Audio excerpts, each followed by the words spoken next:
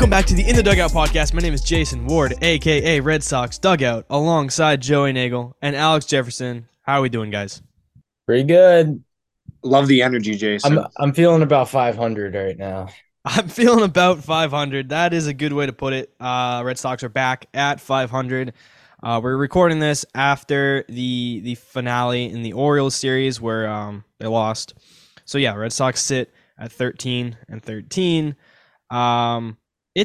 I think that's a good way to kind of sum up this team. It's been up and down. There's been good, there's been bad. And in this stretch so we have the Brewers series to cover, Orioles series to cover. We went 2 for 3 in the Brewers series, 1 for 3 in the Orioles series. So some quick math, that's a 500 record right there. So I think 500 is definitely the theme there. Let's dive into it. So we take 2 out of 3 from the Brewers, which is pretty good. I mean, the Brewers are a pretty solid team. And again, we take 2 out of 3. So game 1, Nick Pivetta, 7 Ks in 5 2/3. Verdugo homers. Winkowski has 2 1/3 scoreless innings of relief to set up Kenley Jansen for the save. Nick Pivetta is kind of showing that he can be a productive starter in the rotation. He's not going to be the ace. He's not going to be a 2 or 3, but he's a very consistent back end starter, and I think that he showed exactly who he can be in that Brewers start. How do we feel about that? I mean, nothing's changed with Pivetta. You look at his ERA this year compared to years past, it is just about the same. They're all like 450. Yeah, exactly. And that's exactly what he is. He's not going to be better. He's not going to be worse. You know exactly what you're going to get out of Nick Pivetta. He's going to go out there. He's going to throw probably 5 innings, maybe 6, and keep you in the game. And that's what's important, especially as a 5 starter, if that's what he's going to be. I'd love for him to stay in the rotation. I know that it's going to be tough for him to stay in this rotation moving forward, but he is probably the most consistent pitcher on this roster. Not saying that he's good or bad, but you need that. You need an innings eater. Plus, he brings energy. I mean, you see him yelling and screaming when he strikes out a guy in April. You've seen him in the postseason. So I think that's pretty huge for, again, a back of the rotation starter to have that kind of energy and that kind of consistency. I believe that he should stay in the rotation. I know there's going to be a lot of different decisions the Red Sox have to make with different guys getting healthy and stuff like that, but I think he deserves a spot. I think even if he comes out of the bullpen, though, he'll still be effective. Like, he's definitely a valuable guy on this team. Well, Pivetta said recently that he just doesn't want to go to the bullpen. He got mad. He got mad when there was rumors that he could be the odd man out going to the bullpen because he wants to start. And yeah, and knowing I how like that mind. I don't know. He can be, I wouldn't want to piss him off. True. I mean, he is Canadian though, so yeah. Although I will say, I'm looking at his Baseball Savant page right now. He is 8th percentile exit velo, 3rd percentile hard hit percentage, and 4th percentile barrel percentage, which is a bit concerning. Just don't look at those, and you're good. Yeah. But like, he provides consistency in a very otherwise inconsistent rotation. Yeah. Which I think that, the Red Sox need at least something. Like, I feel like he's one of the only pitchers we've had that's been consistently healthy, who's been a starter, and like who's been consistently like not terrible. Like, he's not great. Like, that's important though.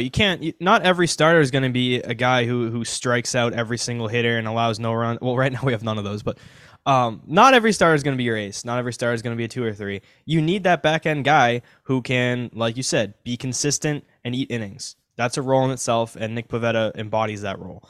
So I definitely like that. Game 2, Garrett Whitlock coming off that great start against the Twins. Yeah. Twins. Not as great this time. Gives up 5 runs in 4 innings. Red Sox lose that game 4-5. It was a close game. Not really much to say. They just kind of lost. Like, it wasn't a disgusting loss. It was it was absolutely winnable. You very well could have swept the series. You lose that game by 1. Whitlock wasn't great. Whatever. I want more of a sample size before I make a judgment on Whitlock. I think that we've seen him being really good. We've seen him be bad. You just need more games, more of a sample to kind of see what you can expect from him. And again, consistency. You need to kind of get some consistency out of him to really be able to evaluate him. 5 earned runs is not horrible. I mean, we've seen worse with this staff so far. I'm not concerned about Whitlock. I'm excited to see his next start to kind of give you another start to look at. Is he pitching in the next series? Yeah, he's I just did the preview. It goes Pivetta, Whitlock. Pivetta, Whitlock, Sale. Yep. It'll be interesting to see because his one game where he was like really, really good was against a team that's been pretty poor offensively. Mm-hmm. I mean, Chris Sale dominated them too, so yeah. Exactly.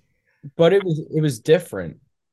Like when he pitched against the Twins, like Whitlock was pounding the strike zone. He was locating his pitches really well, and he just didn't do that against the Brewers. That's true. And he didn't do that against Tampa either. He like when his command is off, he is not going to have a good outing. So whatever's going on there, that's the main fix, and it goes back to the consistency. If he can consistently throw strikes, he's going to be a good pitcher. I mean, right now he's on pace to be an every other guy. Bad in the first one, good in the second one, bad in the next one. So he's set up to be good. He's set up to be good this week. We'll see. I don't know. He could be one of those guys like Rick Porcello was in like years of one good year, one bad year. I don't know. That's exactly what Garrett Whitlock is. He's Rick Porcello 2.0. You know that Rick Porcello is his favorite player, right? I know, which is kind of not a guy that you would think would be someone's favorite player. No, but it's also funny because Rick's maybe like 6 years older than him. Yeah. Ricky Porch Lights. Yeah. Okay, then game three, Red Sox explode to take the series and win by a commanding 12-5. Masataka Yoshida was the story of that game, homering twice in the same inning. In the same inning for the first time that happened since David Ortiz did it, 2008. I think David Ortiz is a pretty good name to be in the same company with.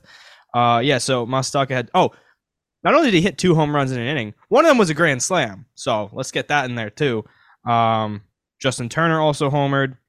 And yeah, just great overall win. Masataka Yoshida is on fire. We'll get to that because he continues to stay hot in this next series, the Orioles series. But yeah, that's a huge win. You wrap it up in Milwaukee with a big win to take 2 out of 3. I don't know. Maybe this is a stretch, but I think it's one of the better wins of the season, one of the bigger wins of the season. You get a happy flight to Baltimore and Masataka Yoshida. Like you get an indication that he's kind of here and he's awoken. And so far that's proven to stay true. So that's a huge game in my mind. I agree with you, Jason. I feel like a lot of the Red Sox games this year have been either very close or like we get killed in the case of like the Rays series. So it was nice to see us kind of take a commanding lead and really let the offense explode for once, because I feel like, you know, they've been kind of hovering around 5 or 6 runs most games for the past few weeks. So it was nice to see a double digit score up there. Yeah. Also, again, shout out Justin Turner for his home run. He has heated up big time too. He was struggling to kind of start the season. He's popped that average up to close to 300 now. I think it's like 270, 280. And he's just putting together professional at bats, which is exactly what you wanted when you signed him. Exactly what you're going for when you signed him. So I want to give him his run too. He's been a big part of this. Let's get to the Orioles series. So our last podcast was coming off of Chris Sale's 11 strikeout game against, was it 11 strikeouts? Yeah. Against the Twins. And we were like, Chris Sale's, well, I don't know. I feel like we weren't totally serious. We're like, Chris Sale's back. Is he back? Is this our ace? Is he here? And then he goes out against the Orioles, and it's the exact same Sale that we saw at the beginning of the season, pretty much since his injury problems. He gives up 9 hits, 5 runs, and the most scary statistic was he struck out no one. So he goes from striking out 11 to not striking out a single batter in this Orioles start. Didn't he also have 1 swing and miss on the night? I think it was 2. But yeah, 2?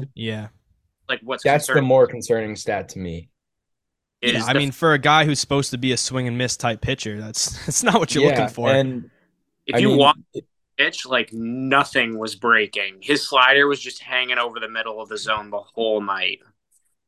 Yeah, he definitely didn't have it. But another thing that Cora brought up after the game, he kind of alluded to maybe Chris Sale's tipping pitches, and that's been a story earlier in the season, especially when that in that first start against the Orioles. There's a common denominator there.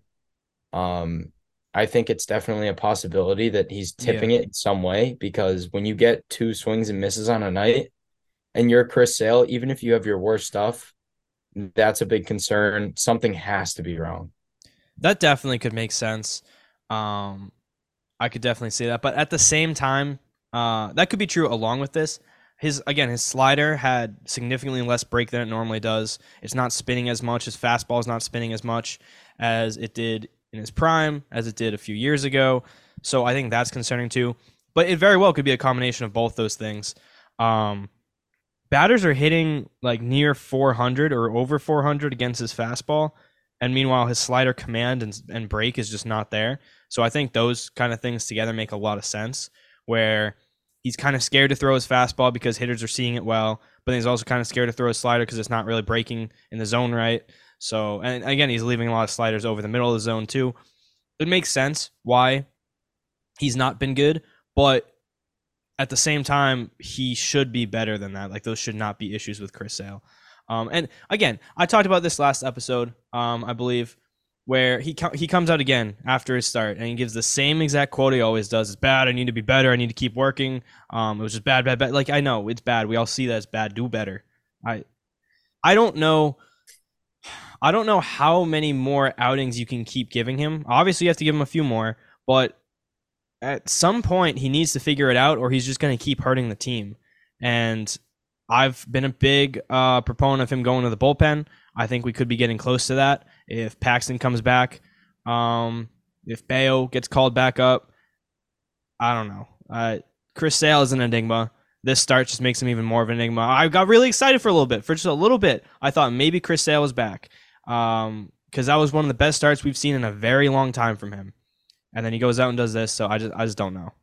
It's really interesting to like look at his splits by pitches, because his changeup has been really, really effective. Guys are only batting .217 against it, and his slider hasn't been bad either. But his four seamer and his sinker are like, the slugging percentages are over .750. The sinker's useless. He should just not throw that.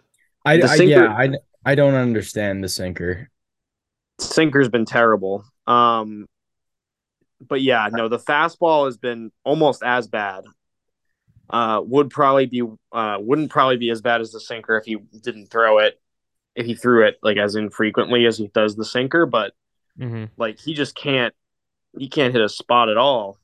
Was that the same game where the umpire was awful, or is that the next game? No, that was game 2. That was game 2. No. It was that game. 1. That was game 1. He wasn't actually that bad. I like looked at the scorecard. Is the scorecard? Yeah, I don't know. It just felt like there were a lot of calls that weren't going our way. Did you know that Alex Cora got tossed? He got tossed after the game, right? He got tossed after the final out. Pete Fassi, the hitting coach, got tossed, and then Cora got tossed. I don't. Good for him. That's so stupid. And then that was the same game where Kike made that incredible play, and then he tried to throw it and just bean the umpire. Yeah, like, I get that happens. I guess part of the game, but dude, get out of the way, man. Just move, hit the deck, do something. Dude's like moving like he's in line at Market Basket. Like, come on. Anyways, real quick, Joey, you were talking about how Cora talked about Chris Sale maybe tipping his pitches. Did you see that the Orioles manager Brendan Hyde got all like butthurt about that comment, thinking it was like an attack at them? Yeah, that was stupid. It was like, it's disappointing to see this kind of comment, blah, blah, blah, blah, blah. We're not digging on the Orioles. We're talking about how bad Chris Sale is. Like, it's not the fact that the Orioles did good against him. It's the fact that he got 2 swings and misses and didn't strike anyone out. And he's Chris Sale, who has one of the best strikeout per nines of all time. Like, that's the issue there. It's not us saying that you're bad. Chris Sale did good or bad against you. You must be like, I don't know. It's a weird thing to get upset about to me. I think it was because he interpreted it as they were stealing signs, and then Cora said, like, believe me, I can't talk about not stealing signs. I'm the face Yeah, I'm of the that. wrong guy for So that. yeah, Oh, why are they getting so defensive? Maybe they are stealing signs. yeah, maybe. If he like talks about Chris Sale taking pictures, we're not stealing signs. We didn't even bring that up. We didn't say that. Why are you getting so defensive, huh? But we're not stealing signs. Yeah, Chris Sale's command was not there, but we're not stealing signs. What? Can I give you guys an alarming number? Uh-oh. What do you think the barrel percentage against Chris Sale is? Oh, I It's saw pretty this. high. Is it? Can I guess it? Is it like? Isn't it like 70 or something? What? No, it's 12. But the Wait, barrel league percentage? average What is does that mean? how frequently someone hit like barrels off of a pitch he What's throws. okay? What's like a normal? It's the average. So it's total barrels divided by total batted balls. So like, what percentage of batted balls are Oh, barreled? Like 7%. Chris Sale's is gotcha. 12. Yeah, Yeah, not great. and I'm looking at his career numbers, like Oh yeah, no, it was like when he was in his prime, it was six to like eight. yeah. Prime Chris Sale is a whole different. Like Yeah, these are so not the it's same not really guy. fair.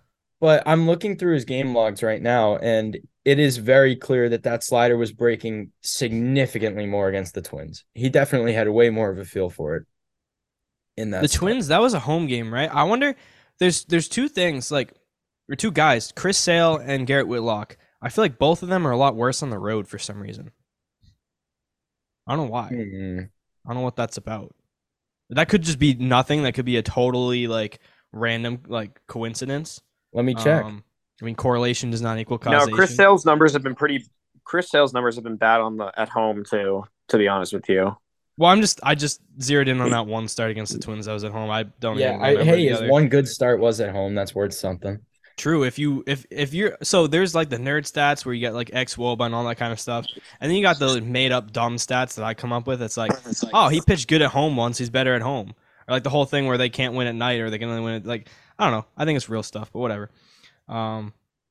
Yeah, Chris Sale, whatever. Game 2, Jaron Duran with a grand slam. Jaron Duran is a guy. He is that guy. He has been outstanding for this team. We'll dive into more of that in a second. But Kluber didn't suck. Kluber had 6 innings with just 1 run allowed.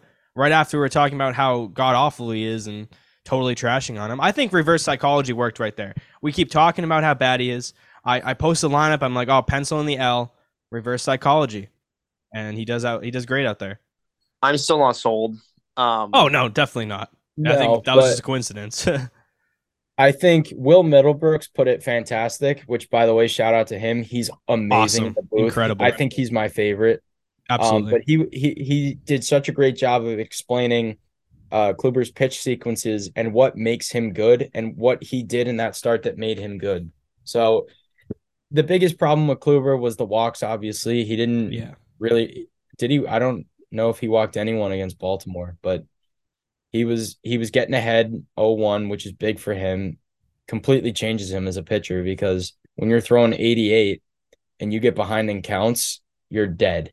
And he didn't do that. I was very impressed by his location. He looked very poised as he always does, but I think the Orioles were a little bit over aggressive at times because they knew that they could hit him. So we might have gotten mind away game. with one there. It's a mind game. But I'm not confident going forward in Kluber still. There's no reason to be confident. Like he's been awful up until this point. Yeah, he's had some good starts here and there, good moments. But at the end of the day, like the stuff that he used to have is not there. He's old. You just go down the list of all the different problems with him, and there's just no reason to be confident in him right now. If he can eat up innings, if he can try to put together some kind of decent starts just until we get better guys up here and get more healthy, then that's all I can ask of him right now. Yeah, he's was our opening day starter, but you can't expect him to be our ace. He's not going to be our ace, and you can't expect him to come from whatever level he's at right now and take it to a next level and become the ace. That's just not going to happen. That's not in the cards for him. And this is the peak start you can expect from him. You go 6 innings, you only give up 1 run. That's exactly that's best case scenario for Corey Kluber, and that's what he gave us in game 2. So then after that start, you're going into the 9th, up 8-1. You're like, oh, easy deal. Kenley can take a nice day off, read a book out there, whatever. And then you put in Kaleb Ort, like the garbage time guy. Just get 3 outs. You can give up a few hits here and there, whatever. It should be an easy win. Kaleb Ort comes in, and oh my God, was he awful. Dude gives up a run and then gives up a grand slam. All you have to do is get 3 outs. Just 3. You have a 7-run lead, and he comes in and just all over the field. He did it because he wanted Kenley to get another save. He's just trying to help Kenley get to that, whatever the mark is that he's trying to get. Is it 300 saves, 400? 400. Yeah. But oh my, like what, dude. That man, was abysmal. He recorded 1 out too. Yeah. It's not like he got out of it. Kenley had to warm up and come in to save the game that they were originally up by 7 with 3 outs to go. That's not good. Not good at all. And if this doesn't tell you that Kaleb Ort doesn't belong on an MLB roster, I don't know what will. It's just embarrassing. Do you know how many texts I got from like random people that are like, Kaleb Ort? And that was the whole text, just Kaleb Ort. Embarrassing. Like what are you doing, dude? Like, come on. I feel like a position player probably could have gotten out of that inning faster. Probably. Yeah, I mean, that was just bad. And I don't get people. Some people, not most people, but some people just will keep defending Kaleb Ort for whatever reason. I don't know what their fixation is with this guy. I guess he throws hard. Yeah, that's cool. Whatever. He has a lot of break on his slider. Awesome. He sucks. Like, I had this argument with this dude today in my DMs talking about how Kaleb Ort has the best slider out of all Sox pitchers, and he has so much potential. He's really good. No. The basis of his argument was like, if you take out last night, if you take out that one bad outing, he's been pretty good. You can't take out the bad outing that still happened. You can't just take that out to prove your point. He was bad. Like, that was a real baseball game. That was a real performance that he just was horrible in. Like, that still counts. If you take out all Chris Sale starts except for the Twins one, he's elite. He's a Cy Young. But no, you can't do that because the bad start, the bad outing is still part of his stats. Those are his stats. They're there for a reason. Like, that is actually something that happened. Also, even if you do take out that abysmal performance against the Orioles, he's still not good. He's not. The outing before that, he walked 3 guys and gave up a run in 1 inning. And he's not good. And you dive into all of his like advanced stats, and the only good one is that his fastball is really hard. Cool, you throw hard. So did Pat Light. Whatever. Average exit velocity, bad. K percentage, chase rate, all bad. Whiff percentage, he's in the 3rd percentile.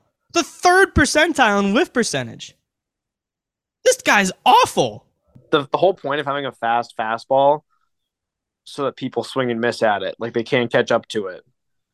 Yeah. So that is pretty sad. If he had the best slider on the team, mix that with throwing 100, he would actually be a good pitcher.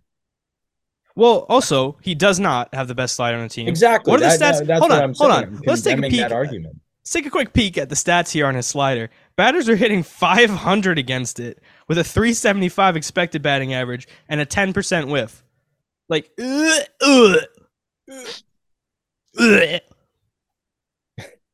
he sucks. This guy sucks. He stinks. Yeah. Anyways, we win that game because Kenley Jansen's a superhero and he comes in to save the day. Kenley Jansen has been just incredible. It is. I've said this like over and over. I'm going to say it again. It is so nice having a real closer again. It is awesome. And I don't know what the Red Sox put Kenley on when they signed him, but this dude has been even better than he was last year. And he just he's throwing hard. He's dominating. It's great to see. It's just so awesome. Yeah.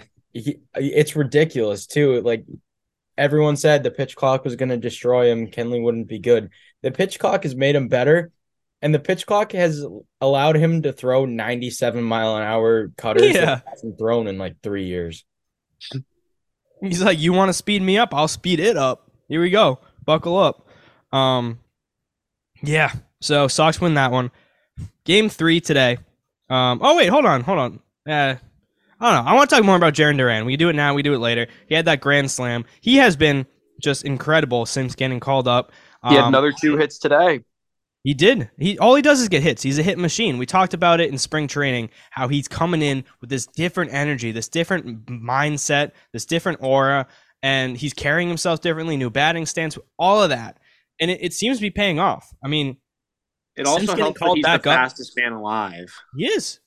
Someone described him as a lizard running on water. something that stuck out to me after yesterday's game was when Jemai interviewed him after the game, he was just raving about the veteran leadership on this team, how Justin Turner and Kike Hernandez have took him under their wing and really made him feel welcome. And we know that last year that was a big thing, that he was not comfortable in the major leagues. He was not being himself. He was really struggling adapting to the majors. And then when he made a mistake, everyone got on him. And it's really nice to see that he finally does feel like he is a major leaguer, because he is. And he's carrying himself completely differently. We're starting to see that energy that he brought to the Woo Sox on the big league club. And that's just an awesome thing to see. I'm really happy for him. I was incredibly impressed with his grand slam at bat. I was watching it live, and he just battled like the whole at bat, and like he's been doing it like day in and day out, where he just he gets a hit, or he'll foul pitches off until he gets one that he can like put into play. And it's just really, it's so refreshing to see, because it's like kind of the theme of this whole team has been battling in the bats. Like you've seen it with Yoshida, McGuire, Turner, like all of these guys have, and Verdugo, like, and I think Duran is really benefiting from that kind of style of play. He is. I mean, his stats since coming back up to the majors, he's batting .400 with a OPS over 1,000. He has 14 hits and 10 RBIs in just 35 at bats.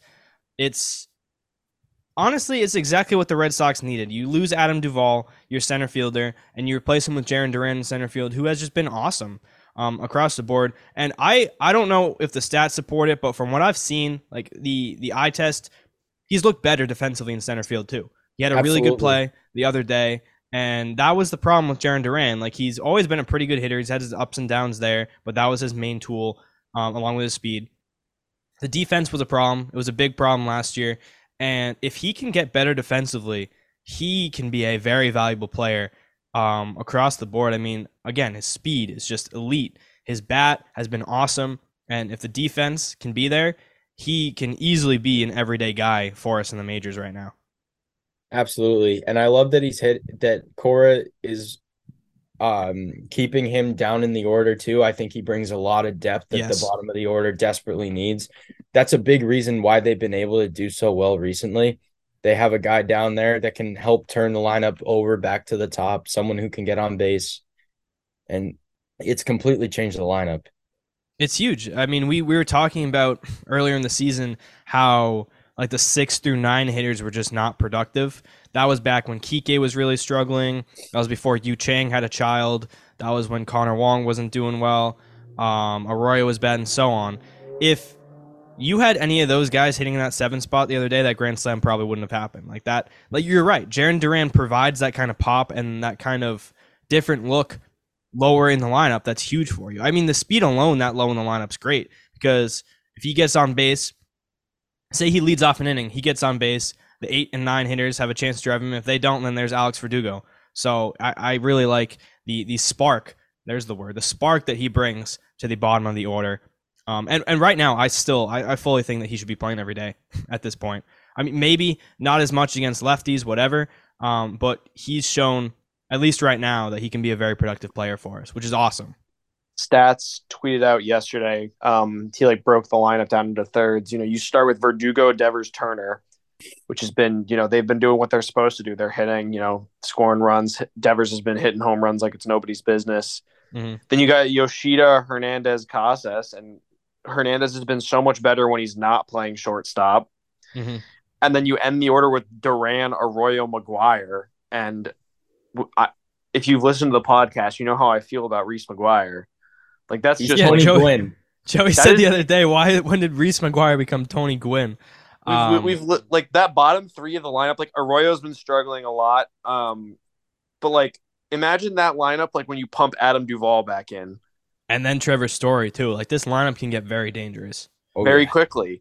Yeah. Also, like Yu Chang was starting to figure it out before he broke his wrist, and I know he's got like 4 or 5 hits and 3 of them are home runs, but he is also the team leader in defensive runs saved. Like he's been the most positively impacting elite shortstop. Yeah, I was starting to come around on Yu Chang. I was actually sad to see him go down. me And too. it just sucks. The second a guy like Yu Chang starts to become productive and provide value to a team, that he goes down with a freak injury like that, it just Like sucks. Adam Duvall. Yep. Yeah, it's a very Red Sox thing to happen. It is. Yeah. So to wrap up that Orioles series, Game 3 this afternoon, they lose 6-2. Tanner Houck, who's been probably one of our best starters this year, he wasn't as good. He wasn't bad though. He gives up 3 earned in 5 innings pitched. Like it's not bad. I think the bigger problem was the offense couldn't really do a lot besides Masataka Yoshida having a homer, huge. The offense was just blah. And Manuel Valdez, he got called up for Yu Chang. His defense is just abysmal. It is an issue. The dude can't even catch the ball. That kind of contributed to the loss today. It wasn't the difference maker, but it Cost contributed. him a run though. It did. I mean, it's not like he's getting some tough ground balls. Like the ball is to him, and he puts can't his get in glove front out of the and just ball. misses it. Like I don't know what's going on. I don't know if it's because he's nervous in the big leagues. I mean, I know his defense wasn't good to begin with. I don't know what the problem is, but he's made 4 errors or 4 mess ups in 14 innings. That's not good. And it's like it's bad too. Like again, there was what was the play? Was it where it wasn't today? It was the other time What, he he was dropped playing. the pop up? Oh, he did drop that pop up. That was one. There was one where it was like a bunt or a slow ground ball back to the pitcher, and they throw it to second, and Valdez just misses the ball. Yeah. I don't know. It's like it's going in and out of his glove. Like I don't know how that happens at the major league level, and I don't know. But the thing with him is his bat.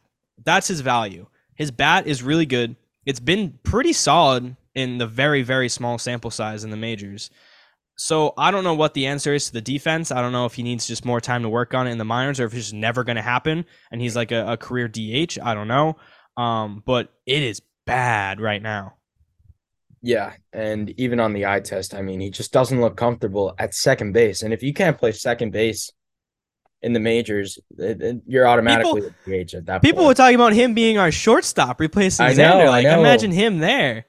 If Kike can't be good at short, Emmanuel Valdez, I'm sorry, bro. It ain't happening there for you. He would look like me out at short, dude. Yeah. I think we should give Arroyo a try at short. I mean, I don't know if he's got the arm for it. I agree with that too.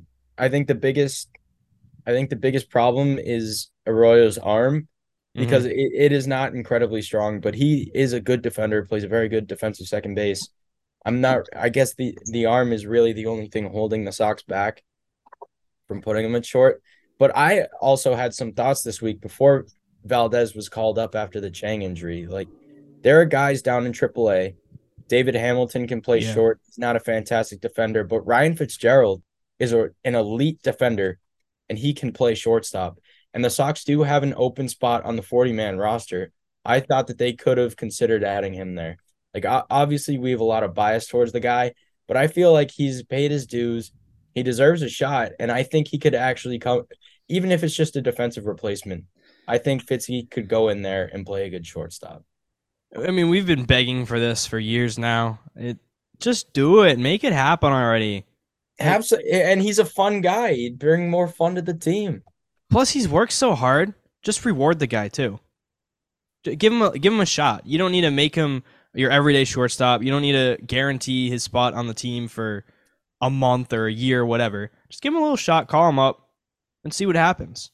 The worst that is going to happen is he doesn't do that great. You send him back down. Like, it's not that deep. I mean, I think it's, and again, like you talked about his defense, that's huge. Even if he's not hitting, the defense is going to be there. So give him a shot. Why not? I don't know. Whatever. So the Red Sox lose that game 6-2, and they only take 1 from the Orioles. At least they didn't get swept. That's good. So they're back to 500. So this is the question I have. I think this is the question everyone has. Is this Red Sox team more than a 500 team? Can they be better than just 500? Yes. And I'm going to make my argument as to why. We're 500 and we're pretty banged up. Our best hitter from the first few weeks of the season, Adam Duvall. with a wrist injury. Trevor Story's out. We've lost. I feel like we've lost so many close games already this season. Like I feel like there are so every week we come on and we're like, could have won that one, could have won this one, could have won that one. I don't know. Eventually, some of those have to fall in our favor, right? I mean, 2 of the 3 losses that we had in this 2-series stretch were by 1 run. So yeah. I think another good point to make is that the Sox have scored the 3rd most runs in baseball, and it's by a pretty wide margin. And like you said, they've left a lot of games on the table, but they've also been really good at coming back. They went down in that Kaleb Ort pooped his pants against the Brewers. They came back and threw up a 9 spot in the 8th inning. Mm-hmm. This team has fight in them. They've shown that they're more than capable to score runs, even with holes at the bottom of the lineup. It's just this really the starting pitching is the thing that needs to be addressed, because once these bullpen guys get healthy, that bullpen becomes deep. It becomes lethal.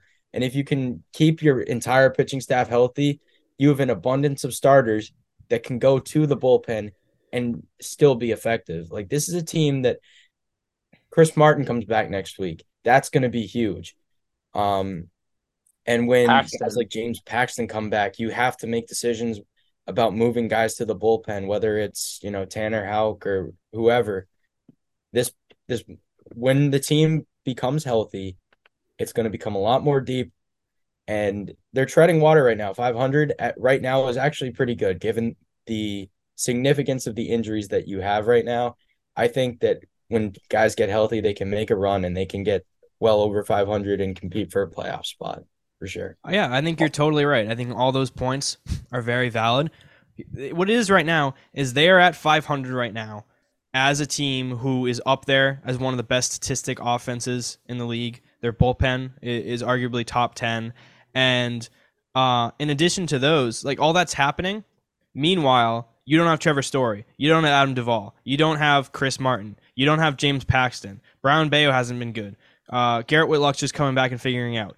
This whole time, Masataka Yoshida been pretty quiet. Now he's starting to figure it out. So all of these things are waiting on the sidelines. And at the same time, you're 500 with a lot of good statistics. So once those guys get healthy and come back and things really start chugging along, moving forward, you're going to be at 500 and you're only going to go up. So I think this team has way more potential left in the tank, and I think they can really make a lot of progress above 500.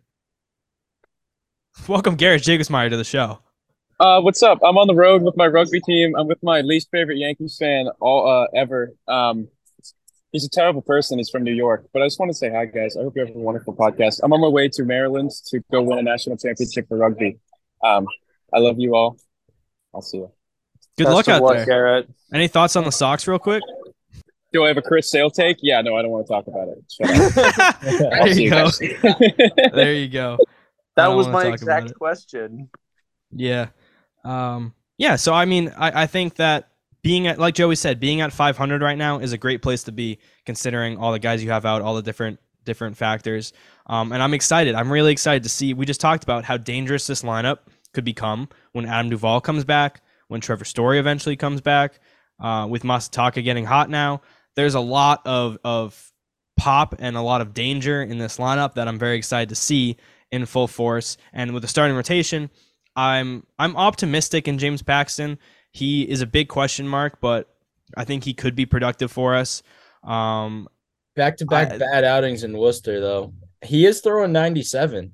That's kind of the thing that excites me, is how hard he's throwing Kaleb from the left-handed side. Yeah, lefty Kaleb Ort. I don't like it when you put it like that. I don't know. We'll see. I mean, whatever. It doesn't matter how he does in AAA. I feel like what matters is how he does when he gets up here. Maybe he's just kind of saving himself for up. I don't know. We'll see. But yeah, no, I'm excited for what this team can bring to the table in the future. And if you want to watch them play in the future or right now, then SeatGeek is a place for you, because SeatGeek is the best ticket provider out there for sports, concerts, shows, and more. They make buying tickets easy by grading every ticket price so you know you're getting the best deal, and they provide a view from your seat so you can pick the perfect seats to any event. And you can get $20 whole dollars off your first purchase with SeatGeek by using the promo code DUGOUT. DUGOUT. You know how cheap tickets are to baseball games other at venues other than Fenway Park? That $20 discount. You could buy 2 whole athletics tickets with that. You could buy the stadium with that. But yeah, probably true. By I the can't even imagine. franchise. Yeah. I don't know who would want to go to an A's game. Like you'd probably have to pay me to go, but whatever. Yeah, no, absolutely. You can do a lot with $20. Um, one more thing, I want to talk about Reese McGuire just a tiny bit more because I want to Absolutely. highlight that he is making a case to be one of the best catchers of all time. I think he's on pace to be in the Hall of Fame. So I Yeah, mean, he's batting this season. He's batting 341 with an 811 OPS. All this dude does is get hits. He's a hit machine, and it's not just like a made up stat. Like this is a very real stat right here.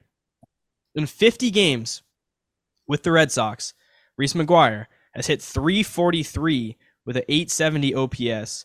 The highest averages in their first 50 games as a member of the Red Sox, Manny Ramirez won at 375, Bill Miller 362, Sean Casey 354, Reese McGuire at 343. So he has the fourth highest batting average in the first 50 games of the Red Sox. Reese McGuire. That's crazy. That's awesome, but crazy. Especially considering especially considering a lot of scouts and people said that he would never like hit, that his worst thing was hitting. He was never going to be more than like a 100 level hitter. Like, nah, he is a hit machine. Yeah, and the first round pick in him is coming out right now. Not to toot my own horn, but Toot it. I did pick him for biggest surprise. I like it.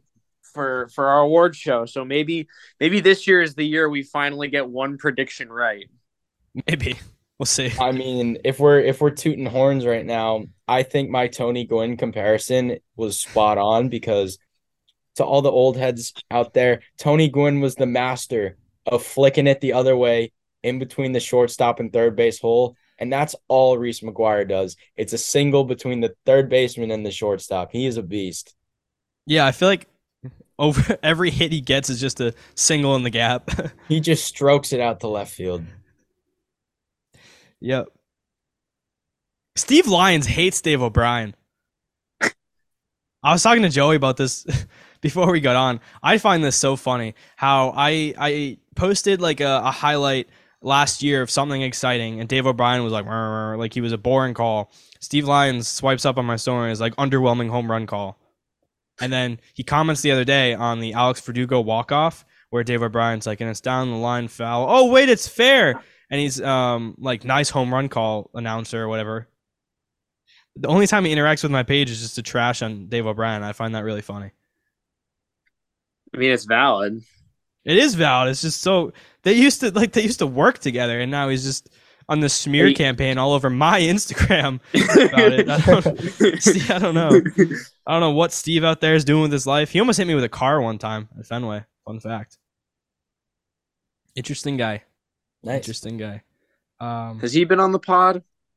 No, I asked him, and he was just like, "Nah." He said like He said like maybe, and then I was like, "When are you free?" And he's like, "I'm not." So you're gonna come on? Like, no, I don't know. He's weird guy. We didn't talk about this yet. Brian Bayo was optioned to AAA. I don't really think it's that kind of significant. I think it was more Red Sox bullpen was very thin the other day, and they didn't have really anyone available aside from maybe Kenley, Schreiber a little bit, but they needed a bullpen arm. I don't think it's that Brian Bayo got demoted because he's been bad. Yeah, he hasn't been great, but it's been very early into the season, and he's a young guy.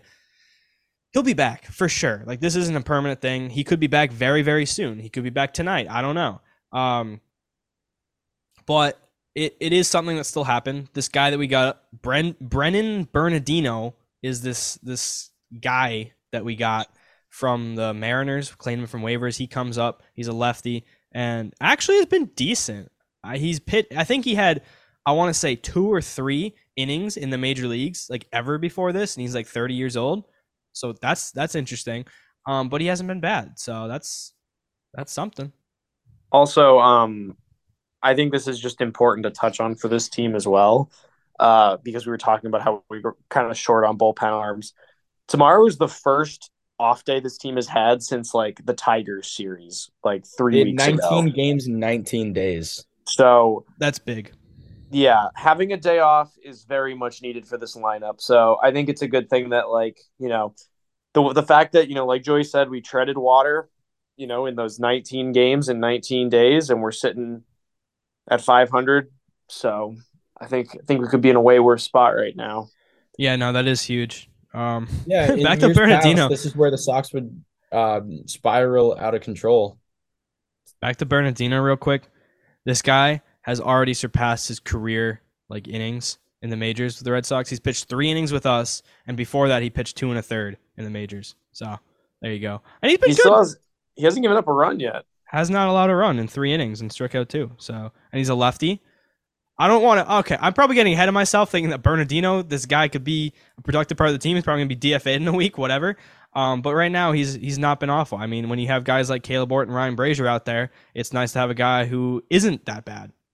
That's the bar. That's the bar. Is just be better than them, and you're doing great.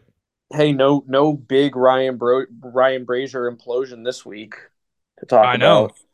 If it's a week without a Ryan Brazier meltdown, then it's a good week. Although we did have the Kaleb Ort meltdown because we can't have nice things. We can't have a clean week. We had to pick up Brazier's slack. True. Yeah. But I mean, we talked about the people getting healthy. I can't wait for Joely Rodriguez to come back. This is a guy just totally forgotten about. He was our first free agent signing, and he's been a very good pitcher. He's a lefty reliever. Like, this is a guy that we really need in this bullpen. I don't know how close he is. I think he's close to coming back. Chris Martin and Joely Rodriguez, those were the 2 bullpen guys, other than Kenley, obviously. And both of them are hurt right now. Once those guys get back, just think about this bullpen with Kenley as the closer. Then you have a mix of Chris Martin, Josh Winkowski, who's been awesome, Cutter Crawford, who's been awesome out of the bullpen. And then you have like John Schreiber, Chris Martin, Joely Rodriguez, who all been proven they can be good. And then whatever happens with the starting rotation, if you put Nick Pivetta or Tanner Houck, whoever in the bullpen too, it's going to be insane. Hopefully it means Kaleb Ort and Ryan Brazier just erased out of there, and top to bottom, it's just a bullpen of capable arms who can get outs. And I'm excited for that. I'm excited for when those guys are back and we can have that kind of bullpen out there. Another guy too that, I don't know, maybe the hype is too much. Wyatt Mills is another guy who's hurt right now. He's on the 60. Oh, he's on the 60?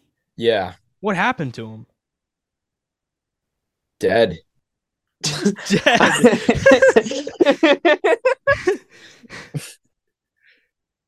He's not on the 60. Yeah, he is.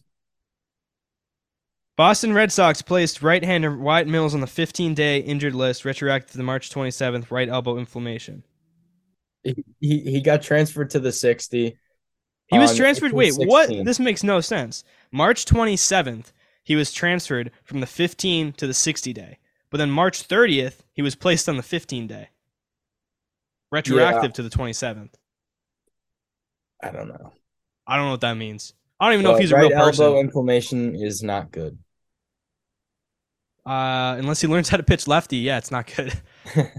It would be so nice to have a Red Sox bullpen that was actually capable.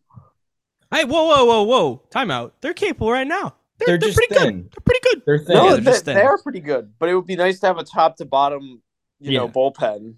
Where there's no guy where you're like, oh, God, here comes this guy. Exactly. They could be. Once people get healthy, they could. I've been saying this since the offseason. Like, this is a sneaky good bullpen when people are healthy. It is. It's already top 10 right now. And that's without all those guys. And you look at why the Red Sox lost this series, it's because the Orioles have a really good bullpen. Yeah. That was the difference. Yeah. No, you're right. One more guy that I want to touch on that we haven't really done yet, Tristan Casas. So we talked about him a decent amount last week. A lot of people are kind of really down on him right now. They're like, when is this guy going to get sent down? He's been abysmal, blah, blah, blah. He's not been good. Yeah. But some things to remember here. One, he is still a young prospect, and this is still his first full Major League season, and it's the first month still. He's had 1 month. you can't just totally abandon ship now. Like, there's a lot. You need to give him time. You need to let him adjust, let him figure things out, and kind of be the guy that you know he can be. Plus, he hasn't been all bad. He has been incredibly elite in walking. He is 96th percentile, or 93rd, 96th, something like that, percentile in walks in the majors. That's really good. He's taking pitches. He's drawing out at bats. And for the record, a walk is a very valuable thing in baseball still. It's just as good as a single, if not better, because you can single on one pitch. You can walk in 16 pitches, whatever. He's getting on base despite not having a high average, because your average does not show your walks. So he's getting on base, and he's making the pitcher work, and that's valuable in the 6 hole that he's been into. If you can draw out at bats like that and make the pitcher work. And then the guy hitting after him right now is Duran most of the time, who has been very productive. So if you can get on base for Duran, that's pretty good. So I said his average, yeah, his on-base percentage is 284, which is still not good. I was kind of hoping it'd be a little better than that to help my point. But well, it's because the average is so low. Right, exactly. That brings it down. But also, I'm not trying to argue that Tristan Casas has been amazing. It's just there's a little bit there that is promising. Like, it's not been totally bad. And that is a important statistic, too, that kind of signals that this slump isn't all bad and he's going to turn it around. The fact that he's seeing the ball well enough to take walks like that and getting on base shows that once he kind of starts seeing the ball better, even better, and starts hitting it and barreling up balls and making hard contact, he's just going to explode. So I'm not worried yet about Tristan Casas, mainly because it's so early in the season still. And I don't know. He needs more time. That's my main point, is just wait. Just hold on. Bobby Dahlbeck is not the answer. You're not going to call up Bobby and get something better there at first base. Tristan Casas is your guy. Bobby Dahlbeck was abysmal last year. He's not the answer. Just give him time. Just wait. Just wait. Well said. Yeah, well said. Okay. Anyone else we want to touch on, or any other? Whoa, wait.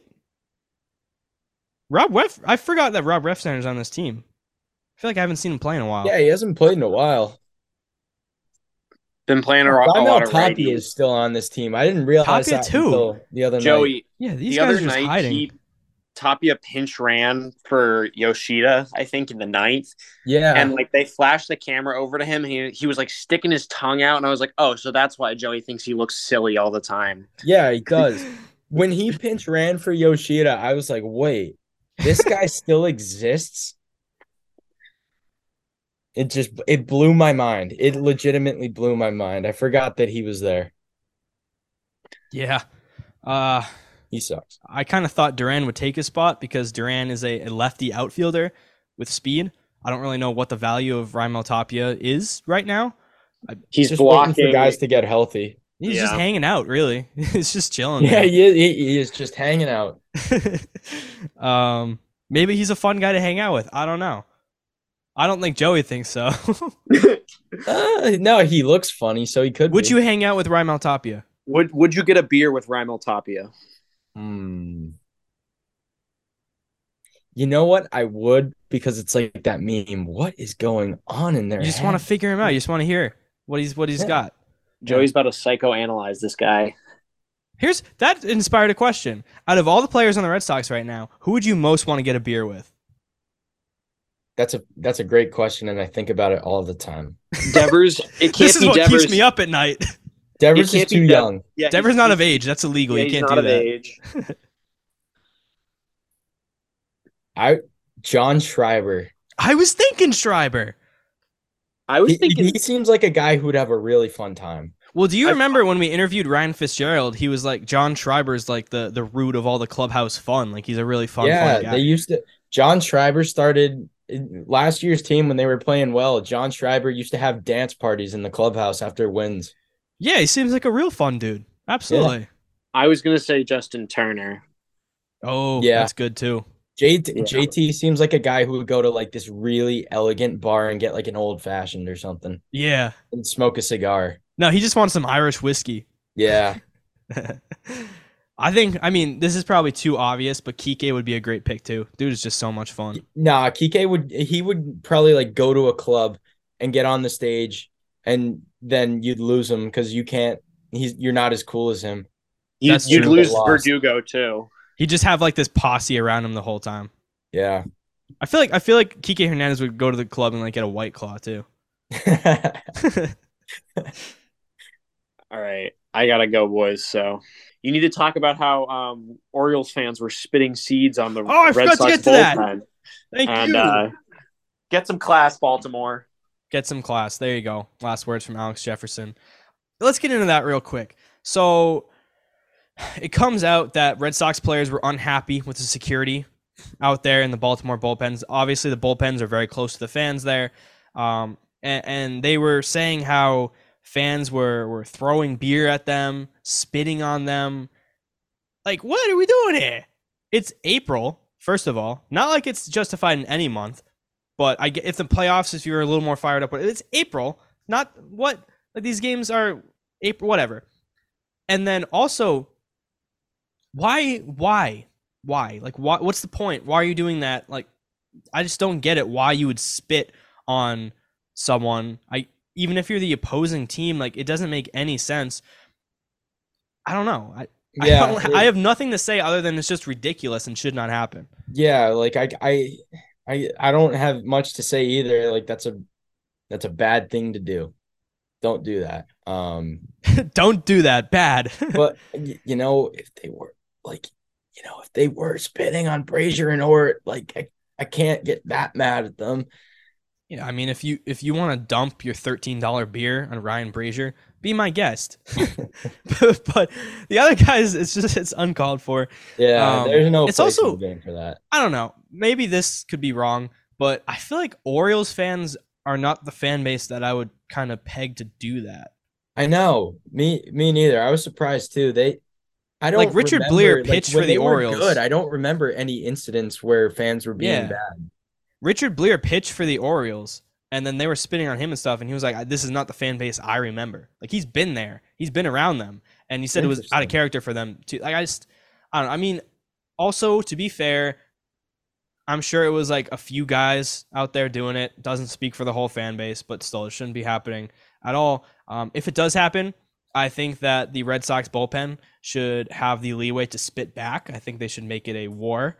Also think about who you're spitting at. You're spitting at a bunch of millionaires who can throw a ball at 95 miles an hour. So, like, my whole thing is don't act towards Major League Baseball players a way that you wouldn't act if you met them in, like, a grocery store or in a parking lot.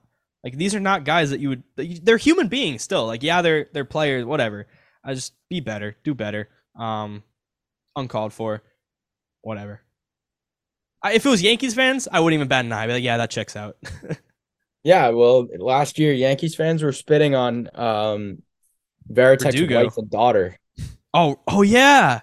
Yeah. Oh my God, some people. Maybe that's why Jaron Duran tried to jump into the stands and fight people. I don't know. Yeah. Yeah. Cool. Anything else you want to touch on before we sign off here? Oh, real quick. We got a series coming up against the Guardians. We can take a quick peek at that. So you got, I said it earlier, Pivetta, game 1 against Shane Bieber, Whitlock, game 2 against Plesac, and Chris Sale in the finale against Logan Allen. I think it's a pretty even match series. It's very evenly matched. That's why I'm not. Cleveland's been good. They have a really good bullpen. They're over 500. They do what they do every year. They have a really good pitching staff. The offense is kind of lacking. Okay, they're 12 and 13 behind their losses. It should be interesting because it's a good offense with a bad pitching staff against a good pitching staff with a relatively mediocre offense. Yeah, so it's pretty even in that regard. It'll be interesting to see how it plays out. There could be a huge blowout in one game, and then the rest could be one-run games, or they could all be one. I could see this going in so many different ways. I could see us sweeping. I could see us being swept. I could see us winning 1. I could see us winning 2. I really don't know. This is maybe the least predictable series thus far. Yeah.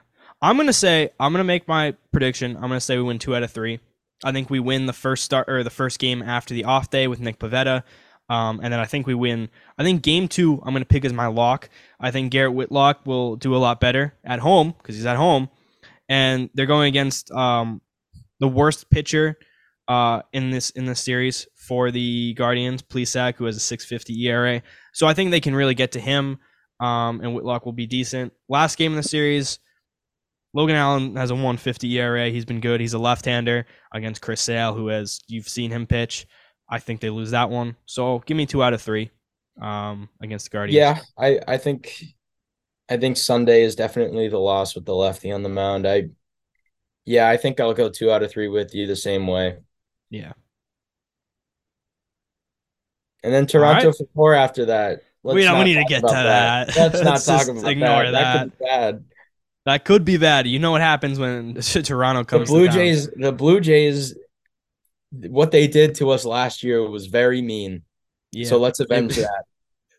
Very mean. Not nice. Not nice. Not nice. Be Canadian. Be nice. Yeah, seriously. Come on. All right. That'll do it for this week on the In the Dugout podcast. Go Bruins tonight. Go Celtics in the next game. Go Sox. And go Sox. We'll see you next time.